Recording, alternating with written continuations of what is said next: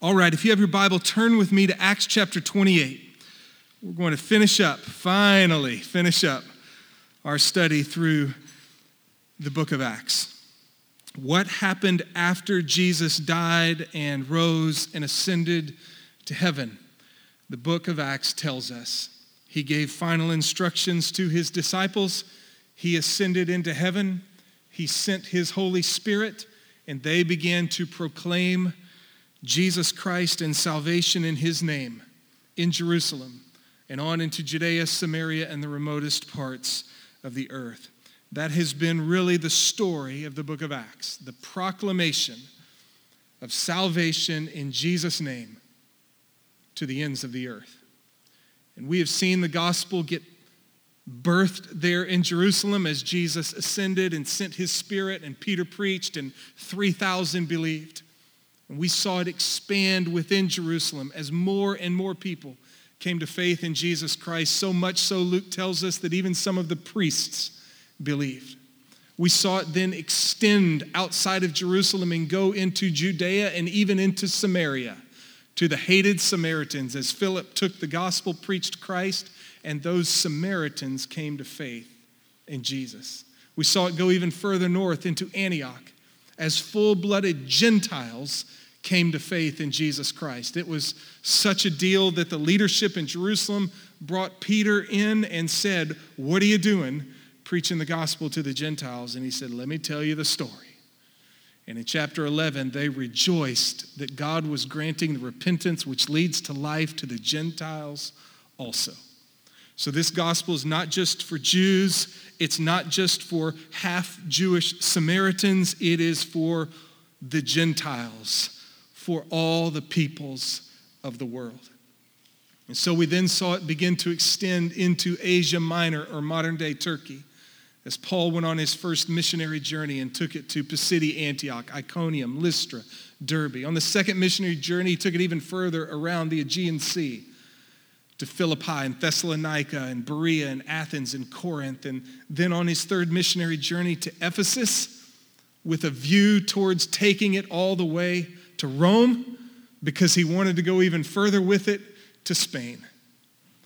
And we saw God providentially bring these things about, not exactly as Paul planned them, but bring them about so that when we get to chapter 28, Paul finds himself in Rome, just like Jesus promised he would. And so in Acts chapter 28, verse 16, we read, "When he entered Rome."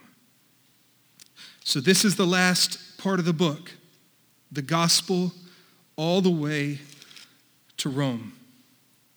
We're going to see a couple of old themes here that we've seen throughout the book, and I think one last encouraging word as we, if you will, leave the book of Acts behind.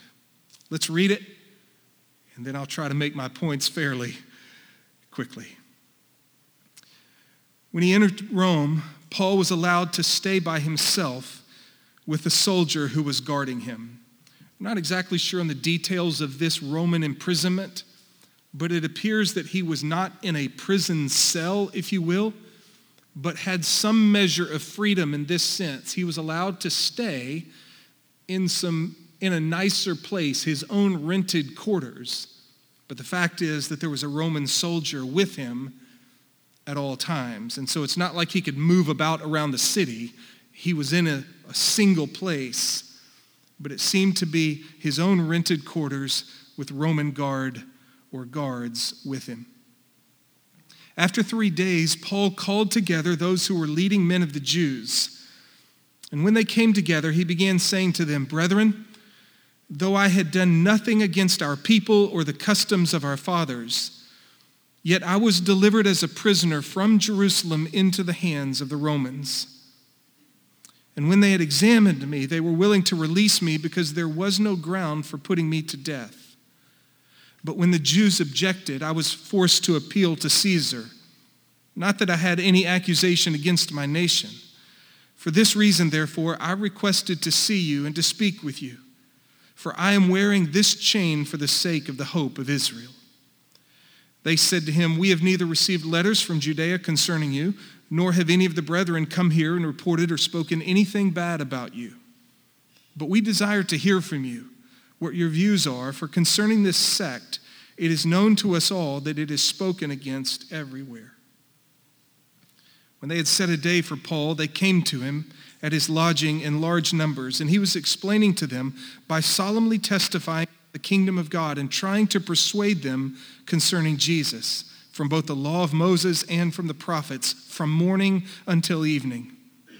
Some were being persuaded by the things spoken, but others would not believe. And when they did not agree with one another, they began leaving after Paul had spoken one parting word. "The Holy Spirit rightly spoke through Isaiah the prophet to your fathers, saying, 'Go to this people and say, you will keep on hearing, but you will not understand. You will keep on seeing, but will not perceive. For the heart of this people has become dull, and with their ears they scarcely hear, and they have closed their eyes. Otherwise they might see with their eyes, and hear with their ears, and understand with their heart, and return, and I would heal them. Therefore let it be known to you that this salvation of God has been sent to the Gentiles. They will also listen,'" or maybe better, "the salvation of God has been sent to the Gentiles. They will listen to what I say." When he had spoken these words, the Jews departed, having a great dispute among themselves. And he stayed 2 full years in his own rented quarters and was welcoming all who came to him, preaching the kingdom of God and teaching concerning the Lord Jesus Christ with all openness, unhindered. So a couple of similar themes we've seen throughout the book. First one is this, that God's gospel progresses through the persistent evangelism of his people. And of course we know this. This is how the book began. Jesus alive from the dead, spending some final days with his disciples before he then ascended into heaven. And while with them, he was teaching them concerning the kingdom of God, and they were saying to him, "Lord, is it at this time you're going to restore the kingdom to Israel?" He said, "It's not for you to know, but here's what I want you to know.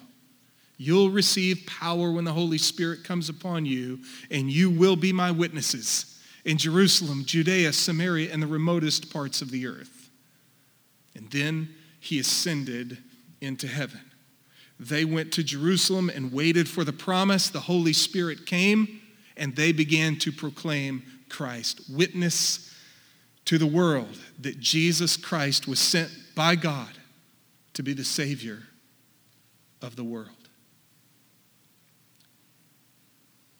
That's the way this gospel message progresses. Is God's people, empowered by his Spirit, taking it to the men, women, and children in their lives. Paul had written to the Romans not terribly long before this, and he had said, "I don't want you to be unaware, brethren, that often I have planned to come to you and have been prevented so far, so that I may obtain some fruit among you also, even as among the rest of the Gentiles." Paul says, "I've been in Pisidia, Antioch, and Iconium, and Lystra, and Derbe, and Philippi, and Thessalonica, and Berea, and Athens, and Corinth, and Ephesus. And among the Gentiles, I have preached this gospel, and many have come to believe. And I want to come to you as well in Rome, so that I may obtain some fruit there as well." And he goes on, "I'm under obligation, both to Greeks and to barbarians, both to the wise and to the foolish. So for my part, I am eager to preach the gospel to you also who are in Rome. For I'm not ashamed of the gospel, for it is the power of God of salvation, for salvation to everyone who believes, to the Jew first and also to the Gentile. For in it, in this gospel, the righteousness of God is revealed, from faith to faith. As it is written, the righteous shall live by faith." Paul's conviction was that everyone needs this gospel. Not only those in Jerusalem, not only those in Ephesus, not even only those in Rome, because he wanted to go to Rome so that he could go further to Spain. This is the way the gospel progresses, is his people taking it further. A couple things to note about it. Number one, it takes initiative. That little phrase there in verse 17, it's haunted me a little bit this week.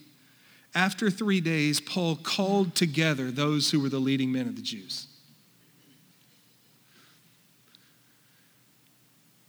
He called them together. He's a prisoner in Rome. He's in his own rented quarters, but he's chained to a soldier. And yet he's taking the initiative to call together unbelievers so that he might tell them about Jesus. He didn't sit idly by. He wasn't waiting for opportunities to come his way. He took the initiative that he could.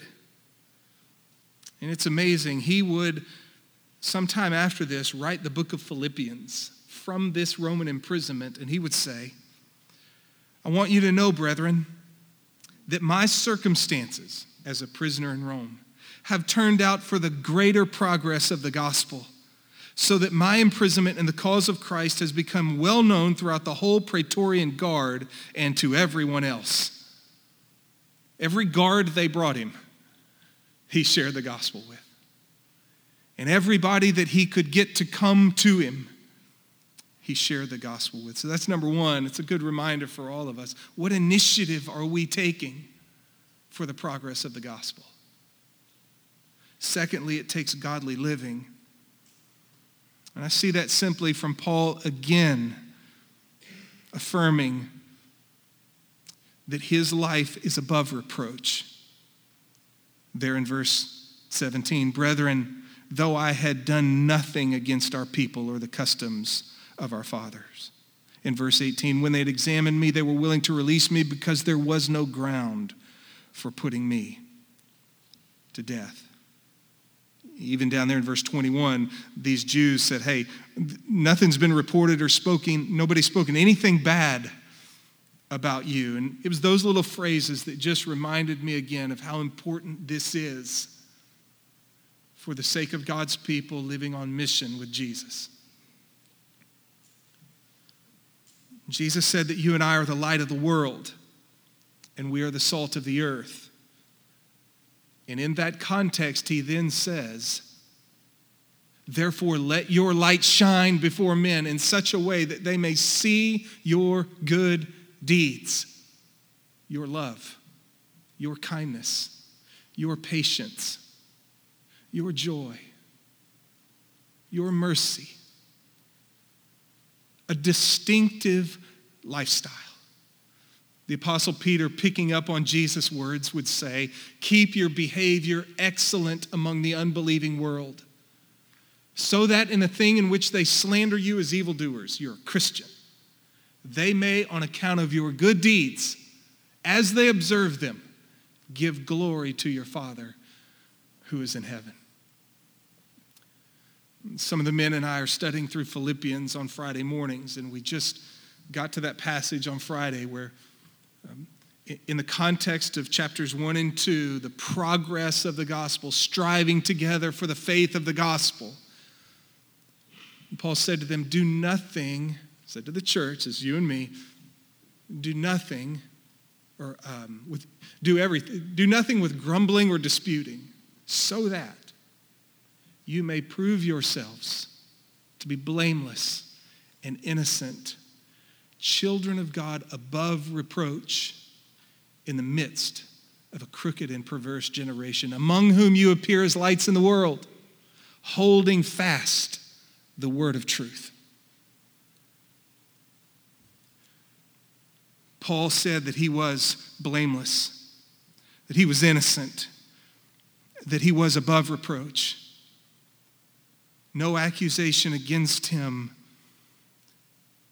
could stand. It reminds me, and I've shared it before, my old prof at Dallas Seminary, Howard Hendricks, says, every once in a while I'm asked by a student, hey, prof, which should I be more concerned about in my evangelism? The life I live or the words I speak? And I simply ask them, well, Which wing of the plane do you prefer most, the left or the right? And then he would look at the class and he would say, friends, it is both our life and our lip. It is the life we live, empowered by his Spirit, qualitatively distinct from the world, in our kindness, in our grace, in our love.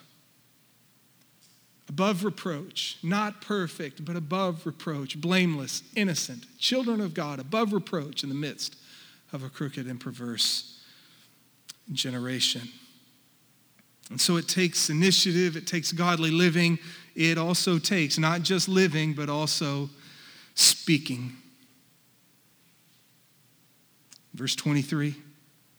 When they had set a day for Paul, they came to him in his lodging in large numbers.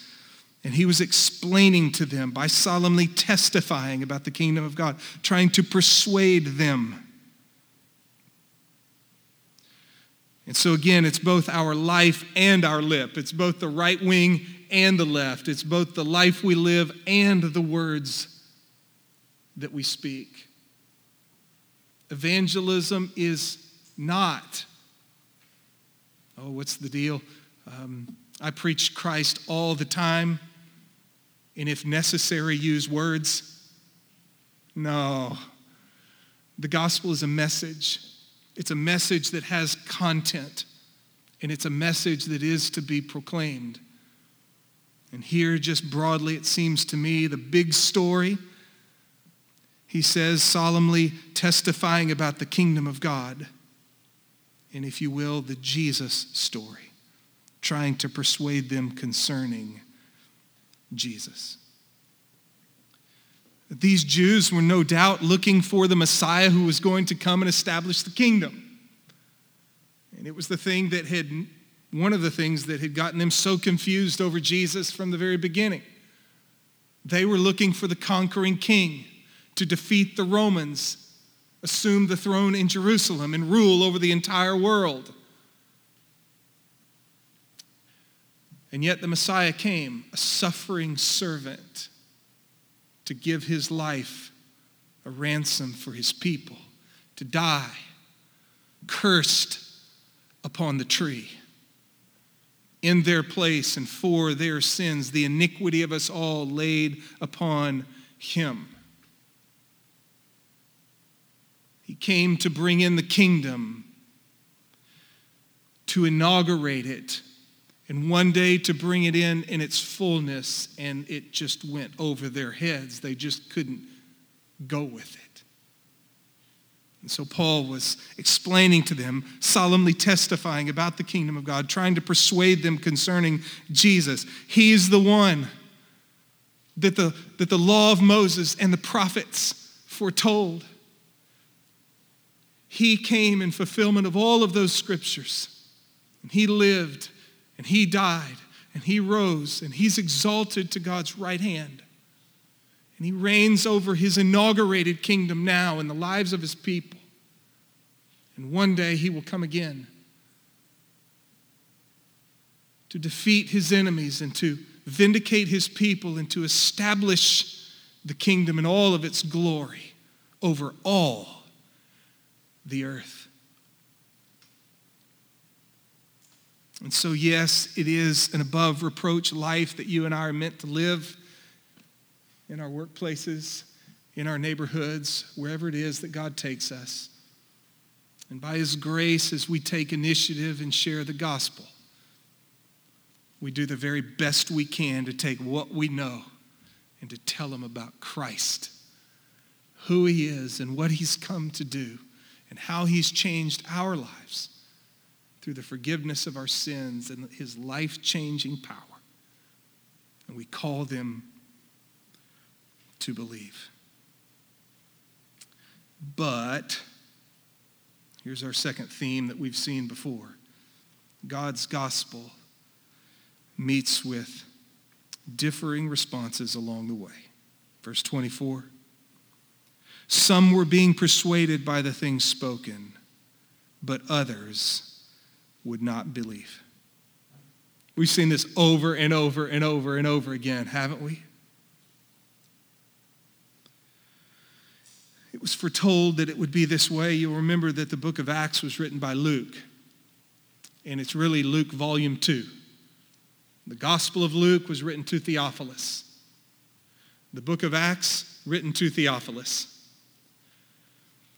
And so these two books really form volume 1 and volume 2. And this story started way back here in Luke chapters 1 and 2 with the birth of Jesus Christ. And if you'll remember that story, 8 days after he was born, Joseph and Mary took him into the temple to dedicate him to the Lord. And there was an old man there named Simeon, who for a long time had been looking for the consolation of Israel. And when he saw the baby Jesus, he said, "That's him." And he took that baby in his arms, and Joseph and Mary have got to be thinking, what in the world is going on here? And here's what he said. "Behold, this child is appointed for the rise and fall of many within Israel. This boy will be a fork in the road for people. And depending on what they do with him, they will either rise or they will fall."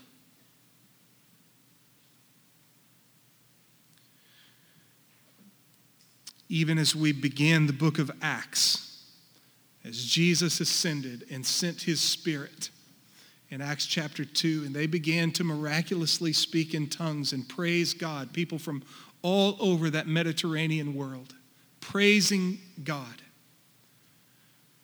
And some were amazed by it and perplexed by it, and they asked a good question, "What is this?" But others mocked and said, "They are full of sweet wine." They're drunk. And from that very beginning, right there, with the descent of the Spirit of God into the lives of his people, as they began to proclaim the magnificent things about God, some leaned in and said, "What is this?" And others said, "They're just drunk." And throughout the entire book, as the gospel has gone here and there and here and there, there have been some who hear it, and it is a message, Paul would call it, of life to life. Others, a message of death to death.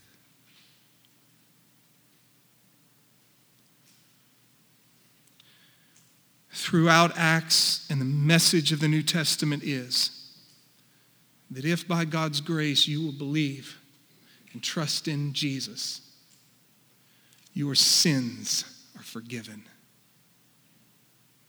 And you are adopted into the family of God. And his very Holy Spirit comes into your life and begins to make you a new kind of person. And all of the promises of God are yours. Not because you're better than anybody else and not because you did anything, but because it was a precious truth to your ears that God has sent his son Jesus to save you. If you will believe in him and trust in him, you will have life. But if you will refuse him, the Holy Spirit rightly spoke through Isaiah the prophet to your father, saying, "Go to this people and say, you'll keep on hearing, but will not understand. You'll keep on seeing, but will not perceive. For the heart of this people has become dull. With their ears they scarcely hear, and they have closed their eyes, otherwise they might see with their eyes, hear with their ears, understand with their heart, and return, and I would heal them." The reality is that we all have a sickness called sin, and we need to be healed. And And God, through his Son, Jesus Christ, has provided healing for those who will hear and those who will see and those who will return, trust and believe. But to those whose eyes are blind, whose ears are deaf, whose heart is hard, you remain in that sickness. Early in the book, Peter and the apostles said, there is no other name under heaven by which you can be saved. Friends, if you've never taken hold of Jesus, cast your soul upon Jesus.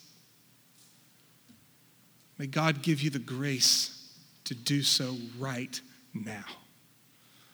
Not by raising your hand, not by coming forward, but right now, even in the quietness of your own soul. To put your faith, your trust, your hope in Christ. Well, finally, the gospel will prevail through thick and thin until the end.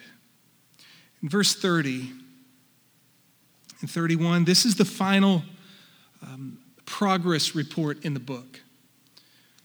And you don't need to look at these, but as the book progresses and as Luke takes us from one section of the book to the next, he gives us progress reports along the way. I'm just going to read them to you.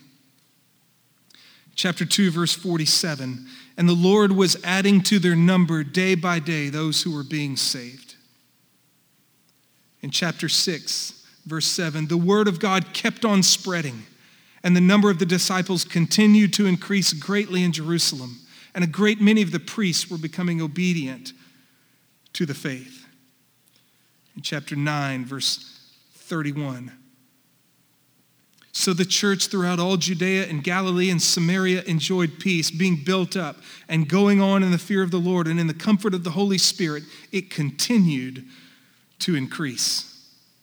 In 12:24, but the word of the Lord continued to grow and to be multiplied. In 16:5, so the churches were being strengthened in the faith and were increasing in number daily. In 19:20, so the word of the Lord was growing mightily and prevailing. And now finally, as the gospel has come all the way to Rome, and he stayed 2 full years in his own rented quarters, was welcoming all who came to him, preaching the kingdom of God and teaching concerning the Lord Jesus Christ with all openness, unhindered. That's the last word in the book. Unhindered.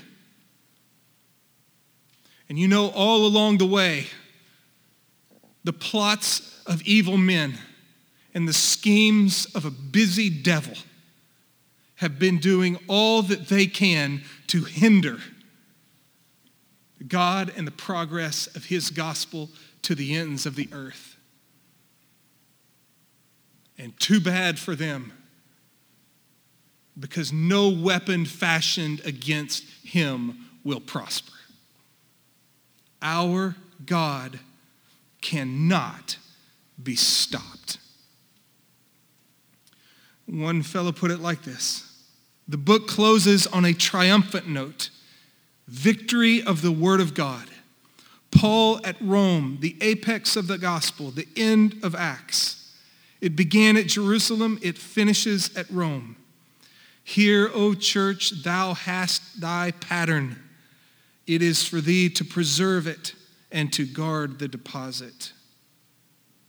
Another, Luke's description of Paul preaching with boldness and without hindrance symbolizes a wide open door through which we in our day have to pass. The Acts of the Apostles have long ago finished, but the acts of the followers of Jesus will continue until the end of the world, and their words will spread to the ends of the earth.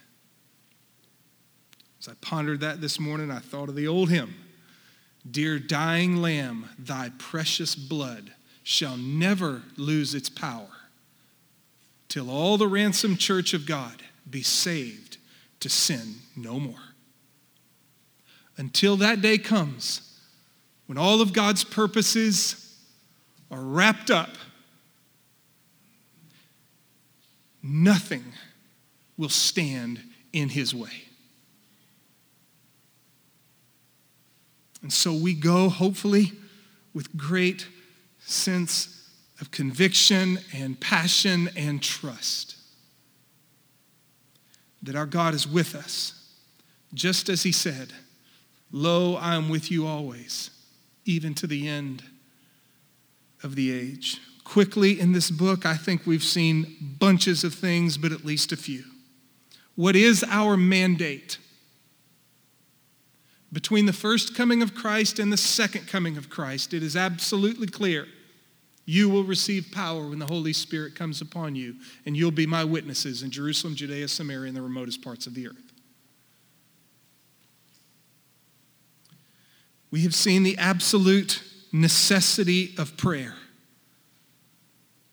That all along the way, God's people pray because they realize what God has called them to do, they cannot accomplish in and of their own strength. And so they gather and they pray and they ask God to give them boldness and to open doors. We have seen God's wonderful method. You, people. That God is going to accomplish his purposes between the first coming of Christ and the second coming of Christ through his Spirit-empowered people like you and me. Some of you may be on Twitter and maybe you saw it came out over the weekend, Homer Simpson. I never watched The Simpsons, but apparently there was a show in which he was sitting there reading the Bible to his kids. And he said, "You know what?" He said, "Everybody in this book is messed up except one. You and me are messed up. But with the power of the Holy Spirit, he has called us to be a part of what he's doing in the world. Messed up guys and messed up gals just like you and me. What Jim Elliott said, we're nobodies telling everybody about somebody who can save anybody. God uses Peter, and he uses Philip, and he uses Stephen, and he uses Paul, and he uses all those unnamed men and women to whom the gospel came, and they just went out and told their friends and family about Jesus. We have seen a dangerous menace called prejudice. That each time this gospel extended further, it came with a rub. You went where, Philip? To the Samaritans.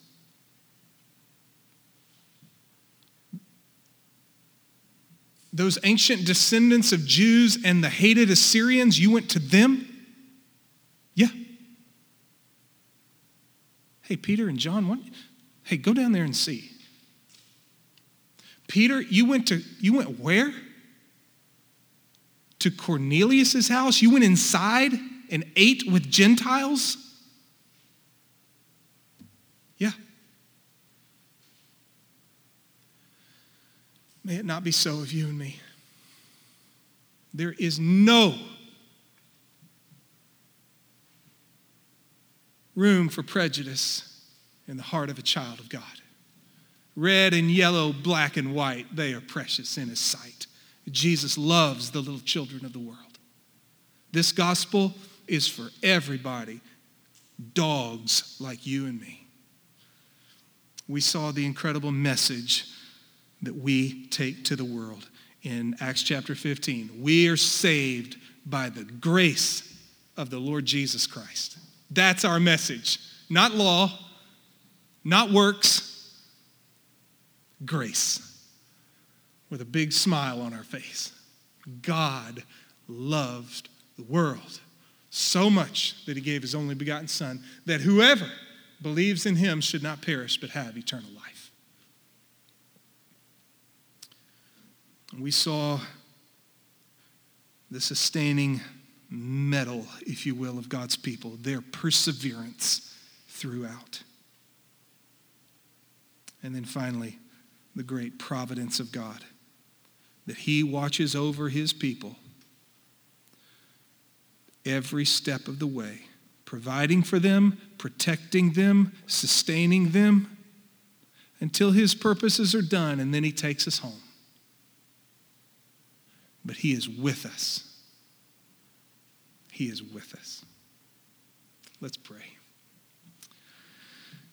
Father in heaven, may we not leave this book behind with a sense of, oh, that was good.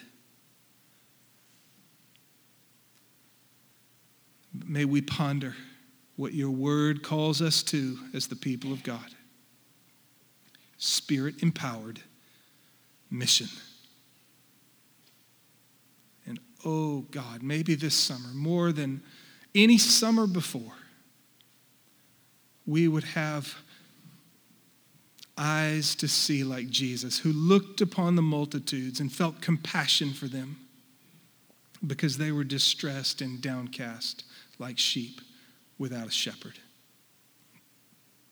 Give us that kind of heart. Give us those kinds of eyes.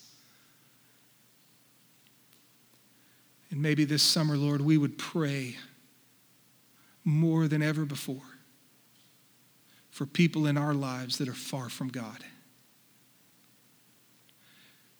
Maybe more than ever, we would initiate, we would invite for a meal. We would ask them questions. We would listen. We would love. We would serve. And maybe this summer, Lord, more than ever before, we would open our mouths full of the gracious message of the gospel of Jesus. And we pray that through our living and through our speaking, that you might do above and beyond what we would ever imagine.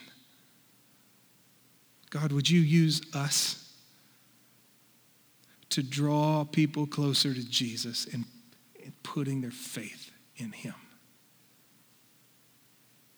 The light of our lives, the glory of our gospel. And may sinners come to him. We are nobodies meant to tell everybody about somebody with the power to save anybody. We thank you and we bless you. In Jesus' name, amen. Amen. Hey.